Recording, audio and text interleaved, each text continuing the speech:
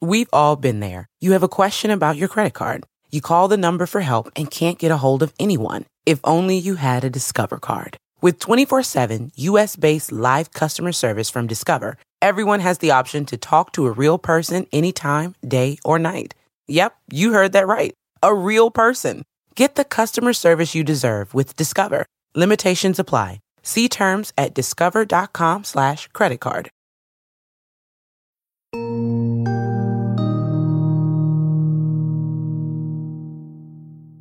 My guest today needs no introduction. You know her, you love her, and I couldn't be more excited to share our conversation. Savannah Guthrie is my co-anchor on today, but more importantly, she's become a dear friend of mine. She's held my hand on the tough days and rejoiced with me on the celebratory ones. And by the end of this conversation, my hope is you'll get to see the Savannah that I get to see every single day. Today, she's opening up about a very personal project. It's her latest book called Mostly What God Does, Reflections on Seeking and Finding His Love Everywhere. This collection of essays is a beautiful and honest exploration of questions, doubts, and fears about the love of God, full of reflections on faith and everyday life. Pulled from personal experience, Savannah shares stories of her own joys and sorrows as a daughter, a mother, a wife, friend, and journalist. Her words encourage all of us to consider our own connection with faith and a belief in something bigger than ourselves. As Savannah puts it so beautifully, mostly what God does is love. No matter what religion you may or may not follow, this conversation is sure to touch your soul. Savannah writes with words straight from her heart to yours, with a voice so authentically SG, full of brilliance, humor, and grace. Mostly what God does is love, and you can feel the love in every word. I'm Hoda Kotb. Welcome to Season 5 of my podcast, Making Space.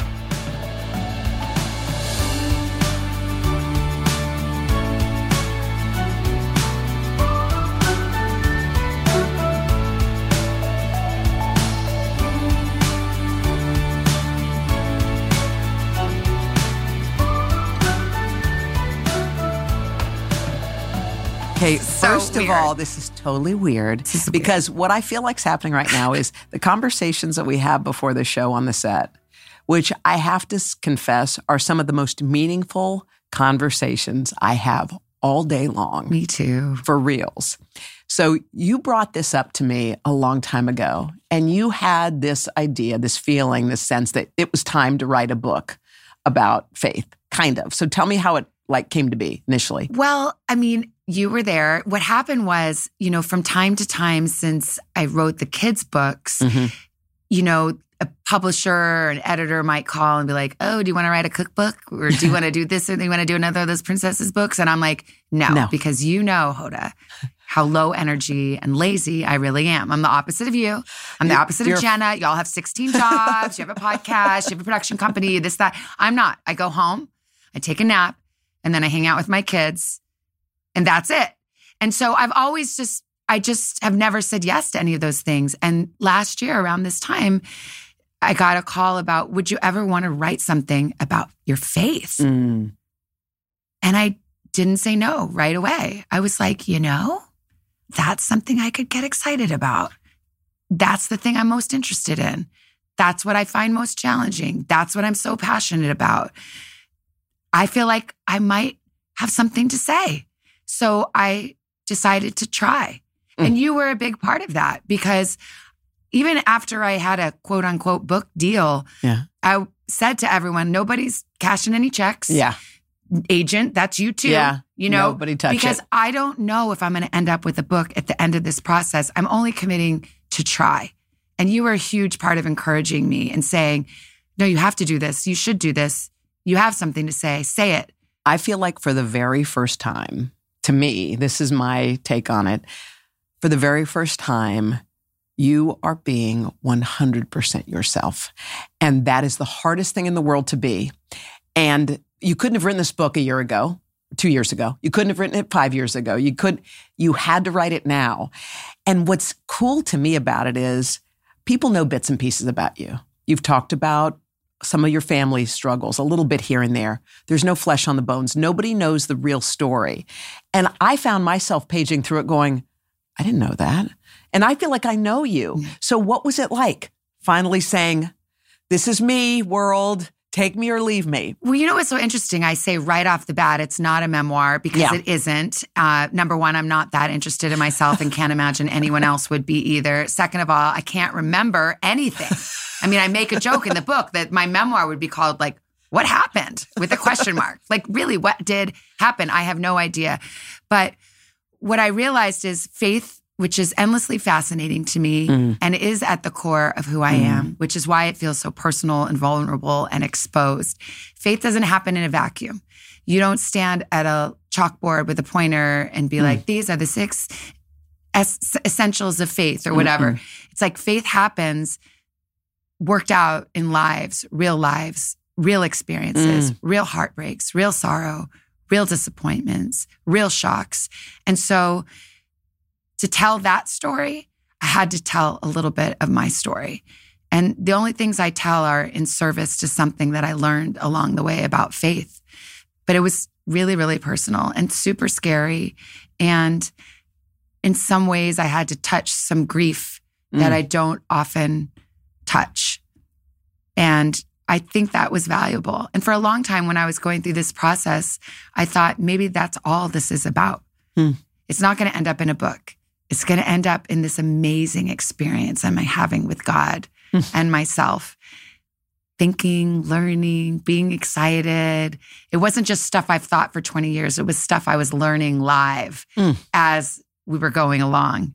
And that was really amazing experience for me. So God steps into your life at some point. Some kids get it when they're little babes. Some learn about God later in life. When did God come to you? I mean, in my family, my sister has the best line in the book, of course, because she's the writer. But she said God was the 6th member of our family. There were 5 of us Guthries originally, and God was the 6th member. And it is true, God has always been part of my consciousness, almost from the second I have any consciousness. But I think when I was about 6 or 7 years old, we went to a Baptist church, and they used to do this thing at the end where they called it an invitation. And it would be like, and if you want to accept Jesus as your Lord and Savior, come on down the aisle. And I remember asking my mom and dad one day, what is that all about? What does that mean? And they told me, and they kind of looked at it as the opportunity, like, oh, she must be interested in getting baptized. And I kind of remember that as the earliest memories I have of getting to know God. But I've been in this conversation with God since I was 6 years old. It's been a whole lifetime of like getting to know him, like, and understanding things that, you know, I didn't understand then, and I understand so much better now. So when you were little, did you see God as a big towering figure, something loving, someone caring, someone scary? All of the above. Yeah. Probably not so much the loving aspect of it. I think that my churchy upbringing was very much focused on like your sin and what you did wrong and salvation. And you have to believe in Jesus Christ if you want to get to heaven. And it was very much, you know, especially as little kids, you conflate God with like whatever father or authority figure you have in your life. So it could be, there were certainly aspects that were like, oh, God is protecting me. God will save me. But also God is scary. God disapproves. God is mad at me. In my junior high, almost early high school years, I remember years of thinking, well, I think I'm a Christian, but does God think, is my belief good enough? Like, am I going to have salvation? Am I going to get to heaven? It was all kind of transactional in that way. I wanted to be good. I wanted to control God and be a good girl. I wasn't that good of a girl, but I wasn't so bad that he'd have to take severe action. You know what I mean? Like that. And that actually goes on for like my 20s and 30s, you know, where I think I'm trying to manipulate God by staying enough on his good side, being like pretty decent, but definitely not perfect. But I'm sure there are worse cases you have to deal with. So I'll just be here in this middle ground.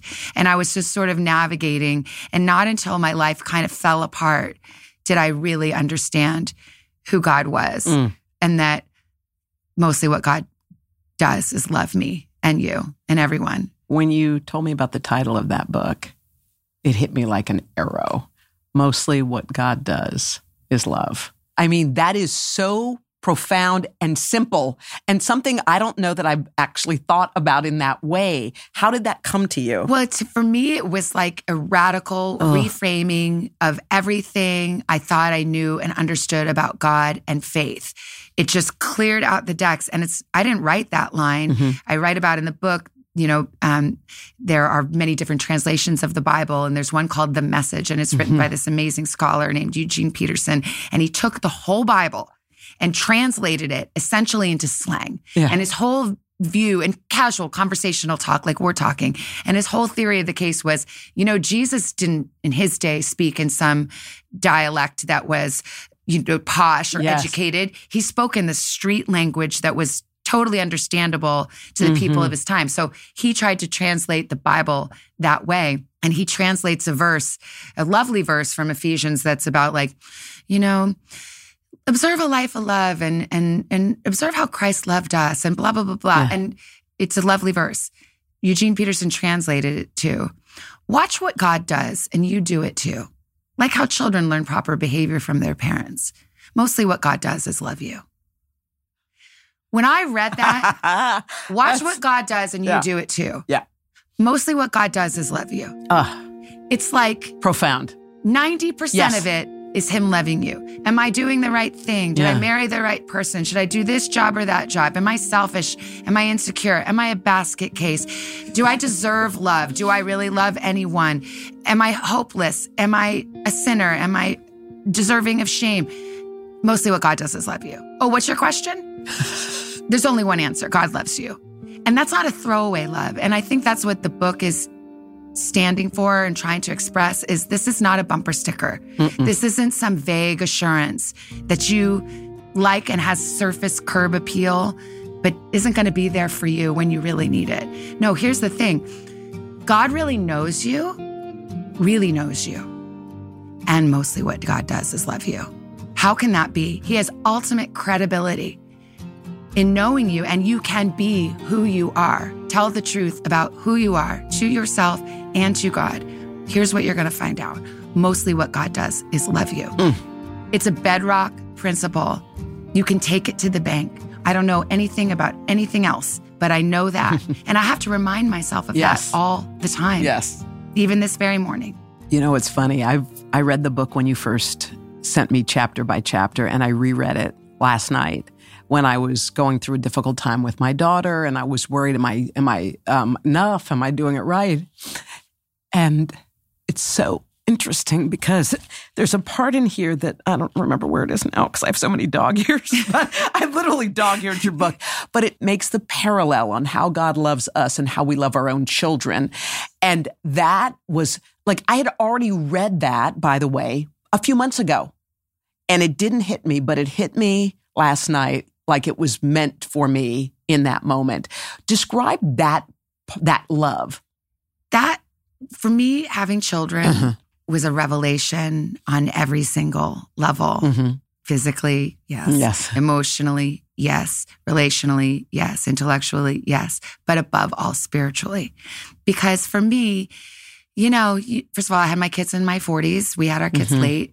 You go through life, you have your ups and downs, your heart breaks a few dozen times, you get some scar tissue. You can still be an open, loving, warm, wonderful person or try to be, but still have like a deep invulnerability about you and a hard exterior. And I definitely had that. And in some ways probably still do. But let me tell you, when I had kids, that was over because I was so totally vulnerable to them because I knew that whatever happened, if anything happened to them, I would not be okay. I wouldn't be okay. And it was terrifying. I was totally terrified by my vulnerability. So that was the first thing I learned from being a mom. But it was also a heart opening and a world breaking open kind of experience for that reason, because you realize, oh, on the other side of this vulnerability is this incredible love. Then you love your kids and you realize how enthralled you are with them, how they thrill you, how you're so exhilarated. You're just tickled by them. You think they're so funny and delightful and they're so smart and cute. And they're so frustrating and irritating, and you cannot get through to them. And you're just trying to explain, like, there's a reason you can't have ice cream for breakfast. This does not make me a jerk. When I really absorbed the fact that the way I loved my kids was the way that God loves me, it's transformative. Mm-hmm. To really let yourself sit there and think, what if God is delighted in me? Not he tolerates, accepts, or out of the goodness of his heart forgives and redeems me, which is what I think most of our religious and faith thinking is. No, God likes me. He loves me and he likes me. He gets a kick out of me. He's overjoyed at my successes and heartbroken at my failures. And when something doesn't go my way, he doesn't sit around and say, you had it coming. You made your bed, now lie in it. He says, oh, honey, I'm so sorry that had to happen to you. Oh, I don't know if I can fix it for you, but come here, I'll hold you. Let me sit alongside you. When you realize that that's who God is, and you know what that's like because you have your kids, it's amazing. It's transformative. It changes everything. It's hard to say there. It's hard to soak in that. But if you can just for a second glimpse it, like really glimpse it, really allow it in, let it penetrate you. He loves you just the way you adore your kids. He adores you. It's shocking. That's profound. Too good to be true. And yet.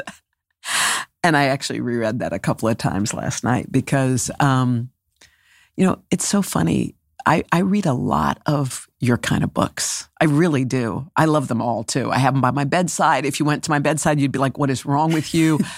This book stands above them because to me, there are unique thoughts that hit you in a place that is so tender that I was having trouble absorbing it because it felt like that. I was reading the stuff about your father's passing, and he passed when you were young. He was 49, He was right? 49. I was 16. 49.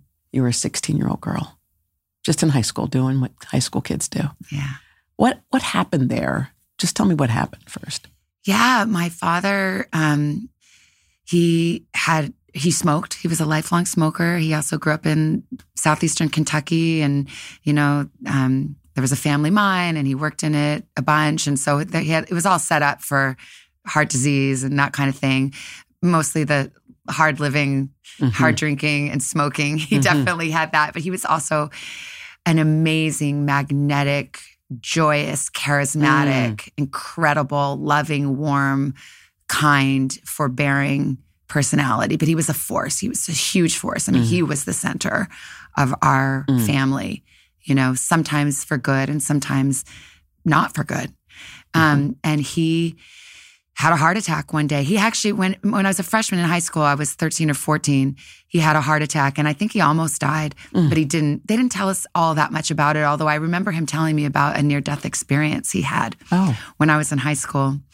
That's scary to think that Yes, man. well, it was interesting. He was also very faithful. So he had grown up in like kind of that classic Protestant tradition. My mom was Catholic.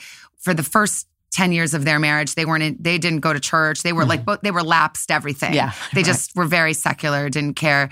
And then at some point, my dad's like, should we get these kids in church? And they started going to this Baptist church in Tucson, Arizona, where I grew up. And they, just had a real like old fashioned like conversion experience where they had a spiritual transformation. And so my dad was very, very faithful, and faith became a huge part of our lives. So he had a heart attack when I was 16. It happened on a Friday night. I came home I was out with my friends, I was like, come home. My curfew was midnight or something. Yeah. I'll never forget the moment. I'll never forget coming in the front door and seeing that the lights were on, wondering why the lights were on, seeing my mom and sister on the couch and their heads were bowed. And I knew something was badly wrong. The way you can feel it, and there's like an electricity in the air. And I can remember my mom coming toward me to try to hug me and tell me really fast, Dad died. Dad died. And how shocking it was. And just tore the whole world apart. And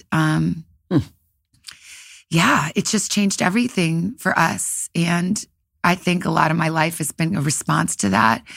And I don't think you ever get over your grief, And I talked about in the book, like, I remember one morning coming into the Today Show, and thinking about things I was writing and realizing, oh, I think I'm going to have to touch my grief to do this.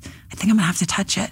But that didn't mean like soak in it. No. Because I can't. I still can't. I always think of grief as like this cup that is like a cup of water that's full, and you carry it around when something like this happens and your water cup is full.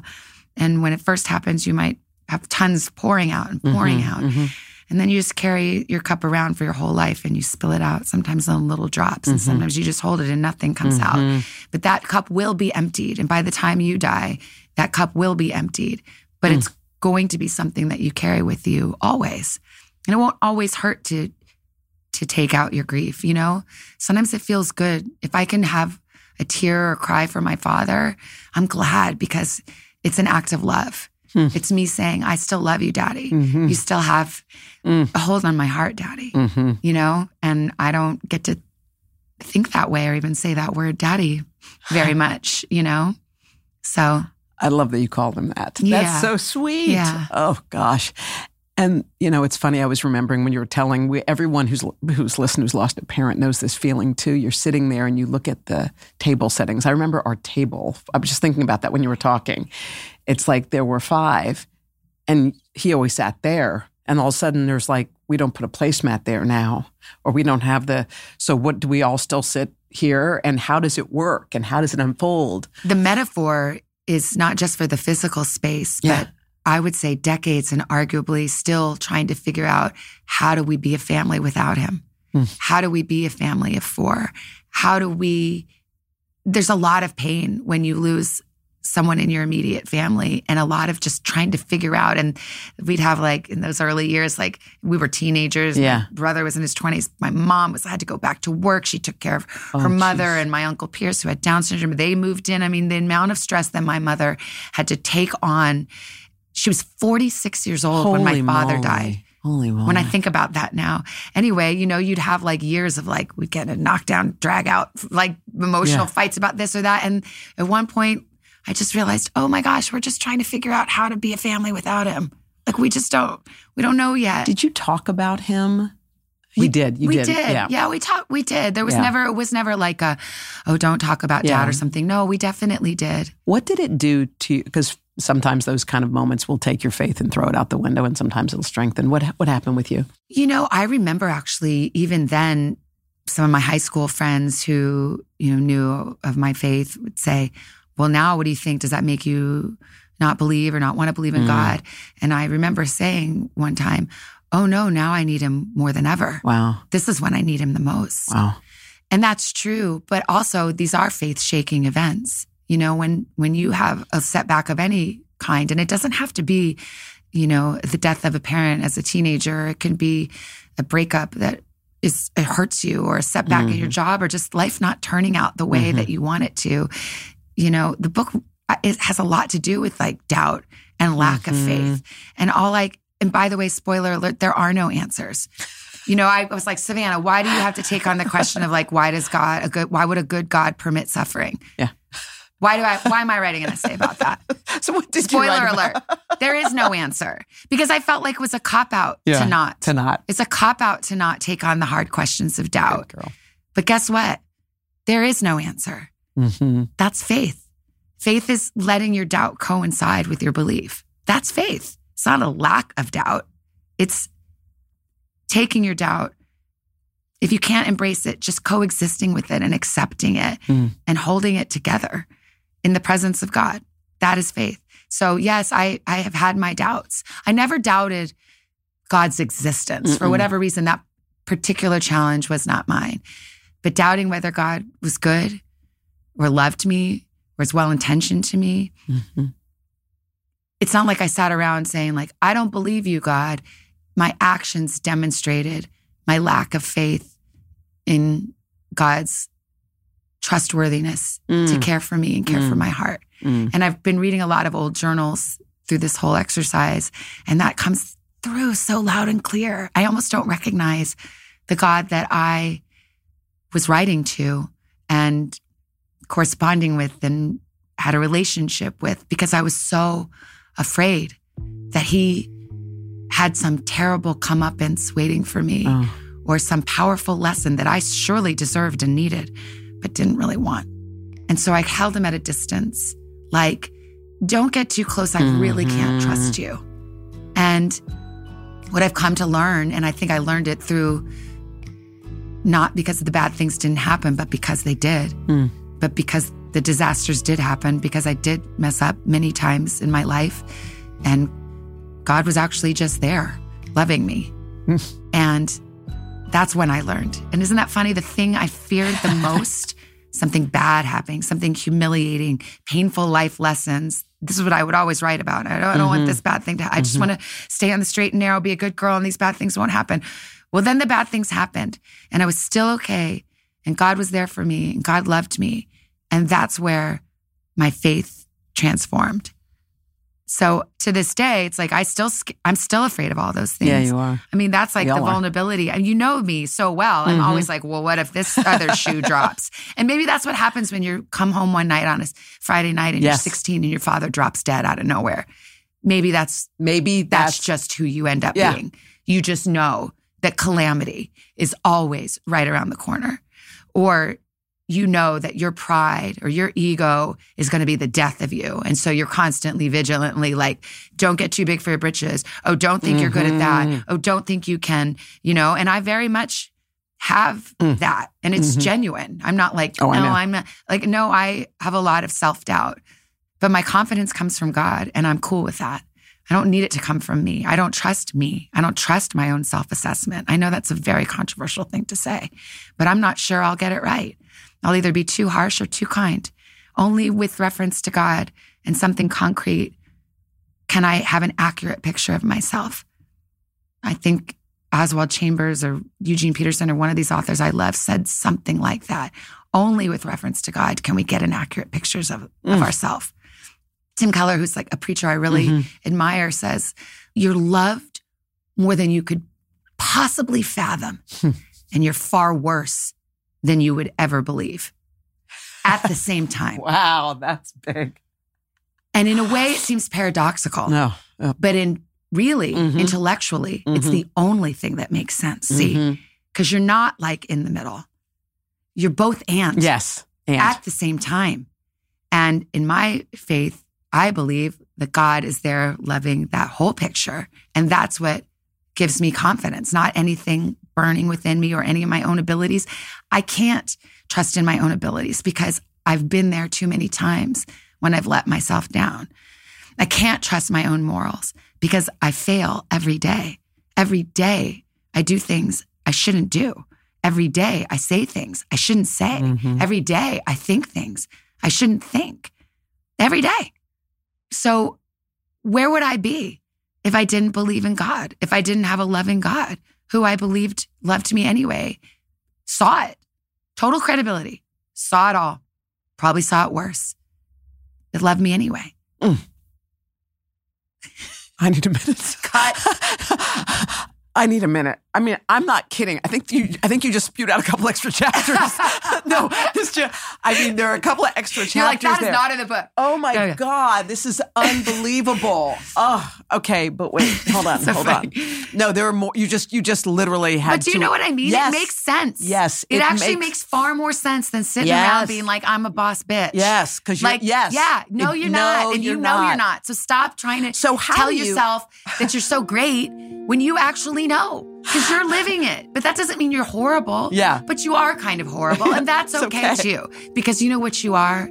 You're human. You're human.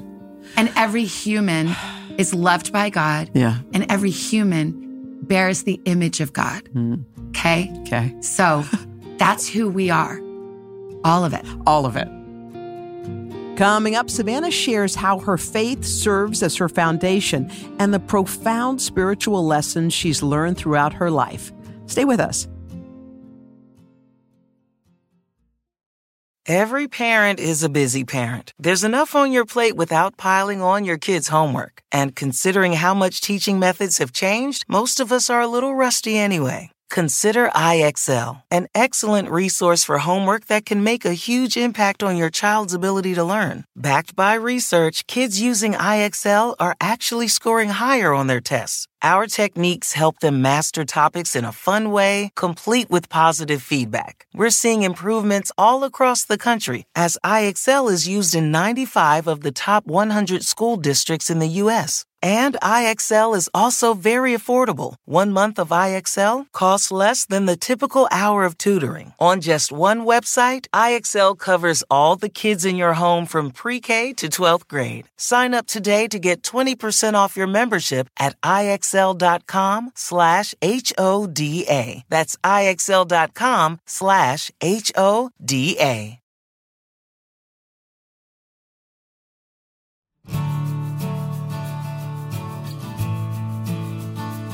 I feel like when I listen to you on the set, you're really, everyone knows you're super smart. It's almost annoying. You're like, oh God, you'll think of something 10 steps ahead. So that always made me think, when I think about you, like we have two sides of us, our intellect and our spirit. And sometimes our spirit gets to drive while our intellect rides in the back seat.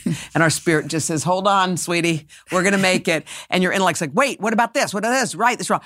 I'm curious who drives with you, because some days I think it's all spirit driving. And sometimes I think it's intellect and your spirit's in the back going, when is she going to be done so that I can get back where I belong? Probably, you're right. Yeah. Probably both, on any given day. Yeah. My brain is, as you know, a very terrifying place. And I'm full of anxiety and agita and misgivings and second guessing. And brilliance and humor. I don't know. It's like a hot all mess. Of it. I always joke about like my psyche being like, it's like a Rube Goldberg device where it's like, it's on a matchstick with like a blow dryer that's blowing, and there's a piece of hair and then like a dresser on top of it. And that's my psyche. And it's holding currently, but don't like blow on it. It's all falling down. Okay, and there's a certain aspect of me that I think you recognize that to be the case. Like, it's a mess. But what's not a mess is this like thing that's outside. Yes. Which is my faith. Yes. And that's my foundation. Yes. And so I can lean on that. And it allows me to be my mess. And the older I get, the more slightly embracing I am of my mishigas. I love that word, don't you? I love it too. It's one of the best. It really is. I don't know how you spell it. I don't need mishigas. I don't know. Yeah. So when you, I just want to go down your professional road for a second, because I've wondered in my life, like I feel like this profession would not be one that I would ever choose, only because my role in life has always been, I've been a cheerleader since I can remember. I cheered on my football team. The football team would yell if our team wasn't winning, come on, Hody, get them going. Like no matter what. On my basketball team, I was the captain, not because I was the best, but because I knew how to lift everybody up. And that was my thing. The idea that I would do something that is public made zero sense to me. Zero. And still kind of does until someone told me one day, and this was how I was raised. They said, did your dad see you? And funny, in my house, not really, I don't think. I was the middle kid, and then my dad was, like they were back then. They went to work and they came home, and how were your grades, and go to bed, and that kind of thing. And the person said to me, oh, well, that makes total sense. And I go, what? She goes, well, now everybody's seeing you. And I thought, did I really do that? Did that all happen just because I wasn't seen? But you in this profession is interesting because this wasn't your path at all. You were off to law school and you wanted to be a lawyer. That was your thing. But you wound up here. So how do you think your spiritual path brought you to where you are today? Well, first of all, I just want to say that in the acknowledgments, I thank you. And I'm laughing because I said Hoda Kotb and her two pom-poms cheered me to the finish line. There you go. Yeah, that's me. It's you. That is the reason that's the reason I'm here. And I would also argue that you are cheering people every day. You cheer people by your presence. You cheer all of us who work with you. You cheer the people you're interviewing. You cheer them and you give them the courage to speak. So you're still cheering. But you're also, yes, you are also being seen. And guess what? Hoda, there's nothing wrong with that. It's okay to want to be seen. You don't have to be all, oh, not me. Don't look at me. You know what? It's okay. Okay. Because I like what I'm seeing. Okay, stop. Like that. Stop. Okay, stop. That's Stop a tangent. It. Okay. But I actually think a lot about, first of all, I did TV. It was my first job. And then I went off to law school because again, agita, my job, I can't do this, that. I started in TV. Yeah. the fact that I sought out to be on TV makes me laugh, but also it makes a lot of sense in the sense that I read about this in the book, like I've always been blabby, I've always had a big mouth, always like to speak, like to hear myself talk, like to write, like to communicate. So that kind of tracks. Yes. A funny thing that I've maybe never really talked about, but often think about is I grew up really as quite an unattractive child, chubby and messy hair. I wasn't a pretty girl. Boys never liked me, all that kind of stuff. You and I have laughed about this many times. We have the pictures to show. Thankfully, this is a podcast and people can't look at our school pictures. But sometimes I have thought about what am I trying, or what was I trying?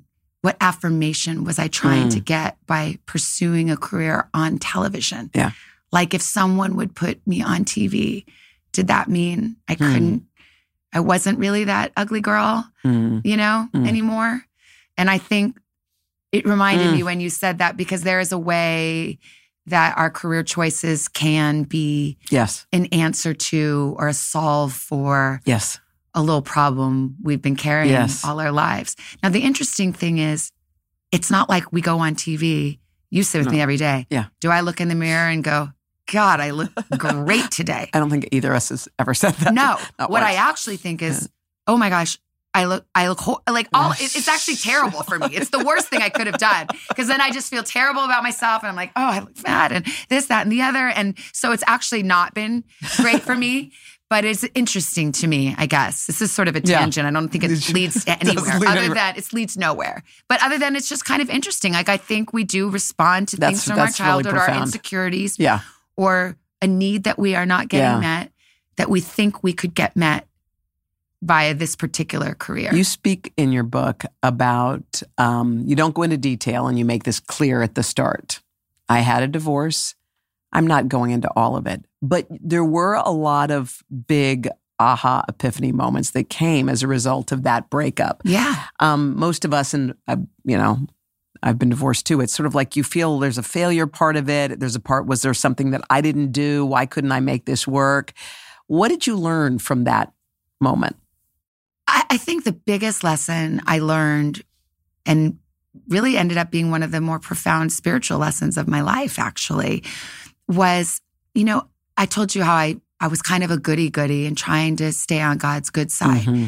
I don't want to say I'm a goody-goody because somebody's got pictures of me like holding the six-pack or smoking the cigs or doing this, kissing the boy you just met 10 minutes ago at the bar. Like, I wasn't that good, okay?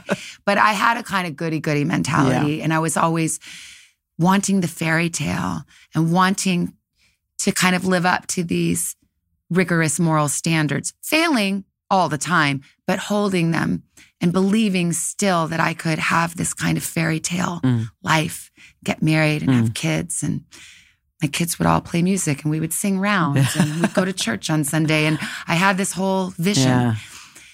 When I got married and then I got divorced, a thing I thought would never happen to me, that I would never allow to happen to me. I mean, I used to say things such as, you shouldn't get married if divorce is in your vocabulary. You said that? I said that when I was 20 and stupid and had been going to too much church in the 80s. Like that was the kind of thing that I thought. Like I had all these like, I wasn't really acting super morally, but I knew what I knew where the bar was. I had the ideals and I was planning and hoping to more or less live up to them. And when I got divorced, it was so concrete. You are a divorced person. And there's no reframing of that you can do. You can't sugarcoat it. Yeah. You can't bring all of whatever communication gifts you have to sugarcoat it, make it seem better. It happened. Yeah. You failed. In my mind, I felt I was damaged goods, irreversibly. I'd ruined my life. I knew it. I didn't think it. I knew it. And that's when you start there, God's like, all right, now we can talk. You know what I mean? It's like, oh, right. Okay, so now you recognize, right? Like that I'm here because Because like God's here because of who God is. Yeah. Not because of what you do. Right. You were never going to earn it. Are you kidding? No, that was cute that you thought you could earn my favor. That's lovely that you thought you could earn your salvation. Oh, no. It's here because I love you. Right. I love you whether you're divorced or not. I love you whether you sin or not. Yeah. Yeah, I know. I don't like sin either. There's a whole theological thing here. It's not like God's like, who cares? Live and let live, whatever. No, there's a whole, and on a different theology podcast with some different guests and hosts, they can discuss that. And I understand all that. But what I'm saying is that if you do believe in God and you believe God forgives sins, then that's the starting point for me. And that's why my divorce taught me so much, because I was really at rock bottom in my soul, in my own self-judgment and my own opinion of myself was that I was like fatally flawed, fatally made a mistake. And once you realize that, there's a certain freedom there. Like, well, guess that fairy tale is not going to be happening, so might as well get real here. And I think it just really changed things for me. And I would never have expected that. But that's kind of what I'm alluding to when I say I found faith more viscerally, not because the bad thing didn't happen, but because it did. And again, to this day, I'm like, please, that was a great lesson, God. And we don't need any more humiliating and painful life lessons. Let's get it a different way. We don't need to go through the ringer. But, but I will say, if you are going through the ringer right now, or, something painful, that God is quite good at transforming those events.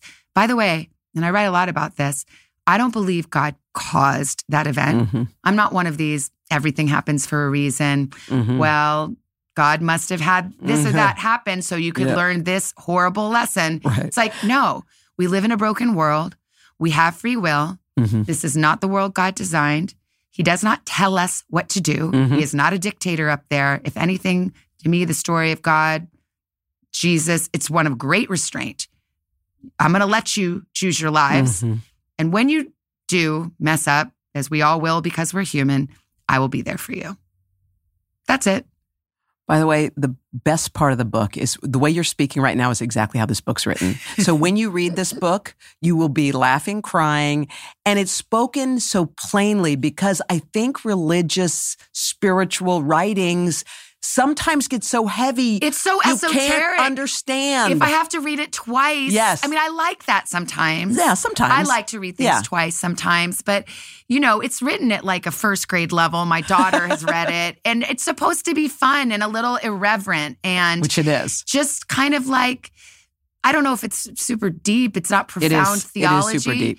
But it's real. And I thought really hard about everything. I mean, I've highlighted and dog-eared everything. I haven't read one of the quotes because what you're saying here is just as good or maybe should be in there. But hang on, let me just see. There have been moments in my life when I have been overcome by a sense of being loved by God, a warmth, an ecstasy even, a feeling that is so sweet and unmistakable. I'm certain that the Spirit of God is with me. It can come unexpectedly, triggered by a song, a sunset, or a verse that suddenly comes to mind. It can also come upon me for no reason at all, but I know it's Him. I recognize Him. It's so good. I could cry. But anyway, one time you asked Kathy Lee a question that I remembered, and I thought about it later because Kathy Lee would sometimes say, God spoke to me and said X. God spoke to me and said Y. And you said, how do you know if it's God or if it's you? If it's your conscience, if it's your brain saying it? Because I think a lot of us wonder, and how do you address that or feel about that? Well, I write about that in the book too. I mean, I think that's one of the most perplexing questions a person of faith can ask. Am I hearing God's voice or am I hearing my own internal voice telling me what I'd like to hear? Yeah. Or sometimes telling me what I don't want to hear. And I think so it must be God being like, no, you cannot have that glazed donut. No. This is God. You may not have that third drink, So it's like either way, Yeah, so. And,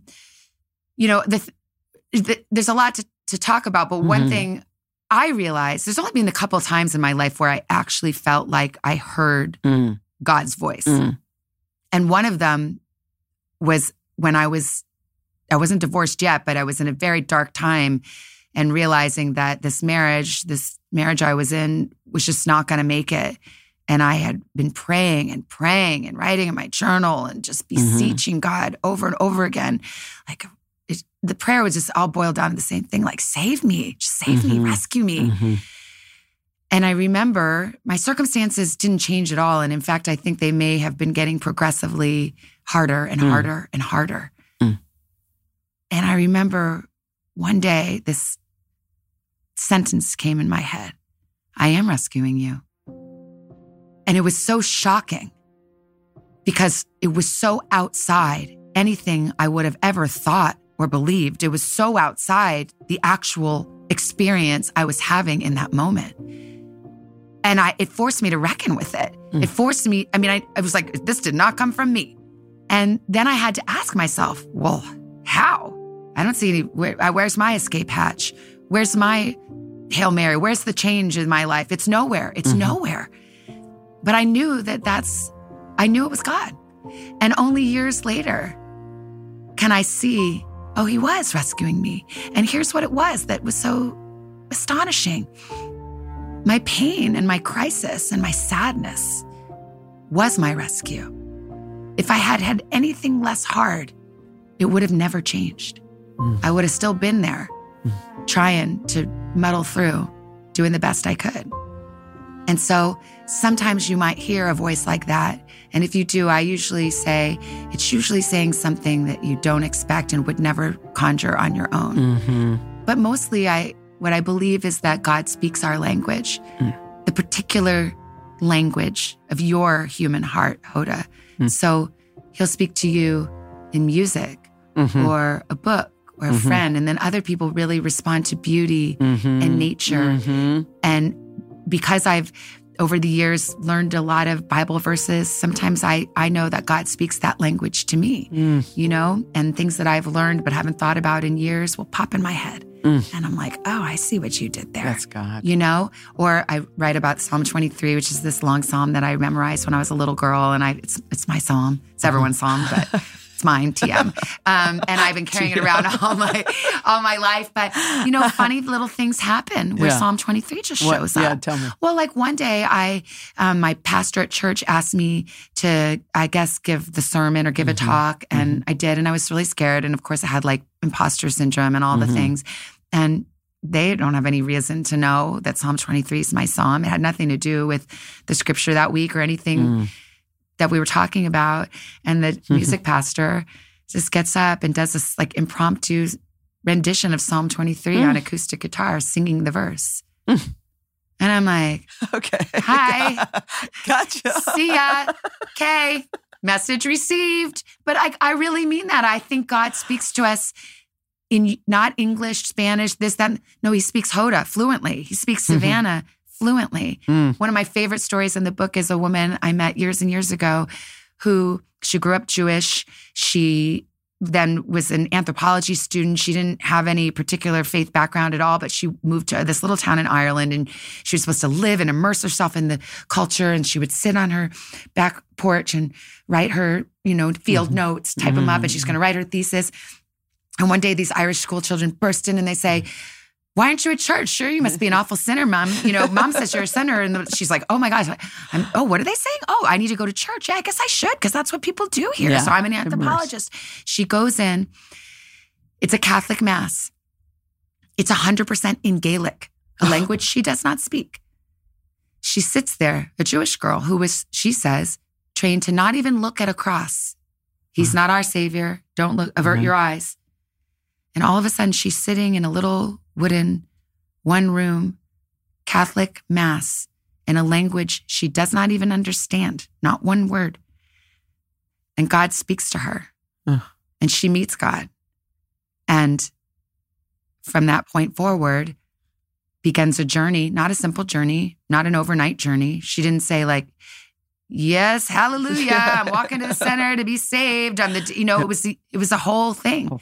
But that's where she met God. Wow. And that's the point. It's like God speaks a language that speaks to our heart, even when it's in another language that you don't even understand. God is not constricted by things like language, time, space, relationships, failings, sadness. If you're going to believe in God, have a good old robust concept of God. Believe big for him. Have high aspirations. Because he is able to do immeasurably more than all we ask or imagine, as the scripture says. Still ahead, Savannah opens up about the moments she feels closest to God and the message of divine love she hopes to share when we come back.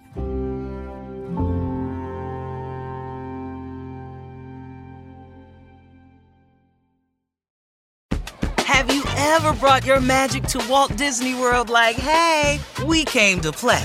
Did you tip your tiara to a Creole princess or get goofy officially? Step up like a boss and save the day? Or see what life's like under the tree of life? Did you? If you could. Would you? When we come through, it's true magic. 'Cause we came to play. Bring the magic at Walt Disney World Resort. At the UPS Store, we know things can get busy this upcoming holiday. You can count on us to be open and ready to help with any packing and shipping or anything else you might need. Is there anything you can't do? Actually, I don't have a good singing voice.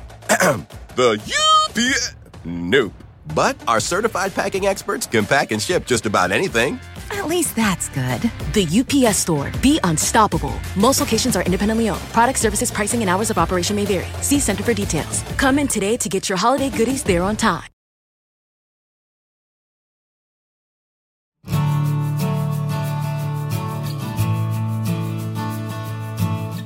When do you feel closest to God? I think probably when I've messed up and when I really need him, which is a lot. It's a lot. And gratitude. I feel very grateful that God loves me. And I really feel it. And not because I deserve it, but because I don't. And that's why it's so meaningful to me. That's why it means so much to me. Because I'm in on the joke. I know who I am. And I know I have not earned this love. And I know that I am the recipient of it anyway. And that's why I wanted to write the book. Because I wanted everyone to get in on that. I was like, this is amazing. Wouldn't you want everyone to know? It's like if you found a spray that takes red wine stains and gets it off your couch, wouldn't you want everyone to know? That will get that red wine stain right off of this chair. I want everyone to know, God loves you. That's all I know. I don't know anything about anything. I'm no theologian. I have no background. I have no background educationally. I have no credential spiritually. I have no moral claim to be able to say these things. All I have is the experience of being loved by God and being transformed by it. And it's also a transformation that I have to renew every day. That's interesting. Every day. Yeah. You got to dip back into it and remind yourself. And I think that's why I feel closer to God when I've messed up, because it brings me right back to him. And, I've recently been going through a season where I've just been kind of confronting some things about myself. And the only thing I could say I've learned over these years compared to looking at old journals is that I just more bring my mess to him now and don't imagine his condemning. I don't water it down. I don't say what I've done or thought or said is not condemnation worthy or that he has a high opinion of it. I just bring it to him and trust and know that he's ready to process it with me and love me through it.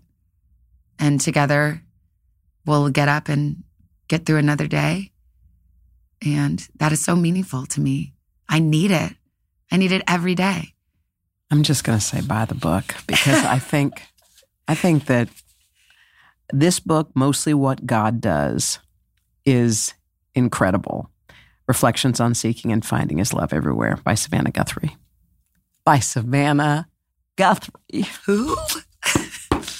Savannah, you rock. This book is profound. And again, it doesn't even matter what your faith background is. When you read this book, you will go, oh, I see myself. Oh, I see myself. I hope. I really hope that it's makes God appealing to everyone. Yes. Whether you believe in him or not. It's really not the point. He believes in you. So, you know, take a crack at it. See, you know, and I really try to like, I try to just come to it really honestly. Like, I don't know if you can believe this, but if you could, it'd be pretty amazing for you. And God loves us. God loves you. God loves me. Isn't that great? That's the best. The book's the best, too. Pick it up, you guys. Savannah, I love you. Thank you.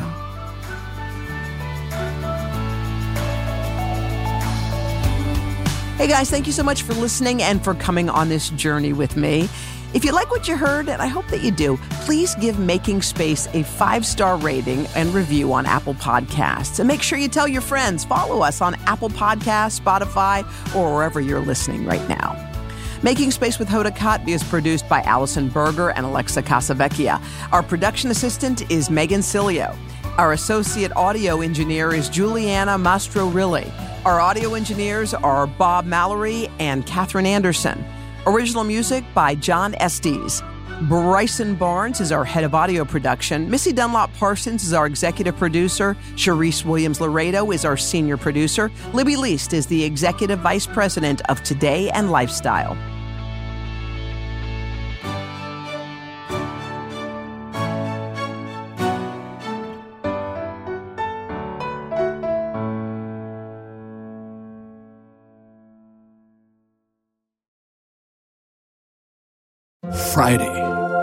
Friday. It's almost like whoever named Friday knew it should be celebrated with free fries.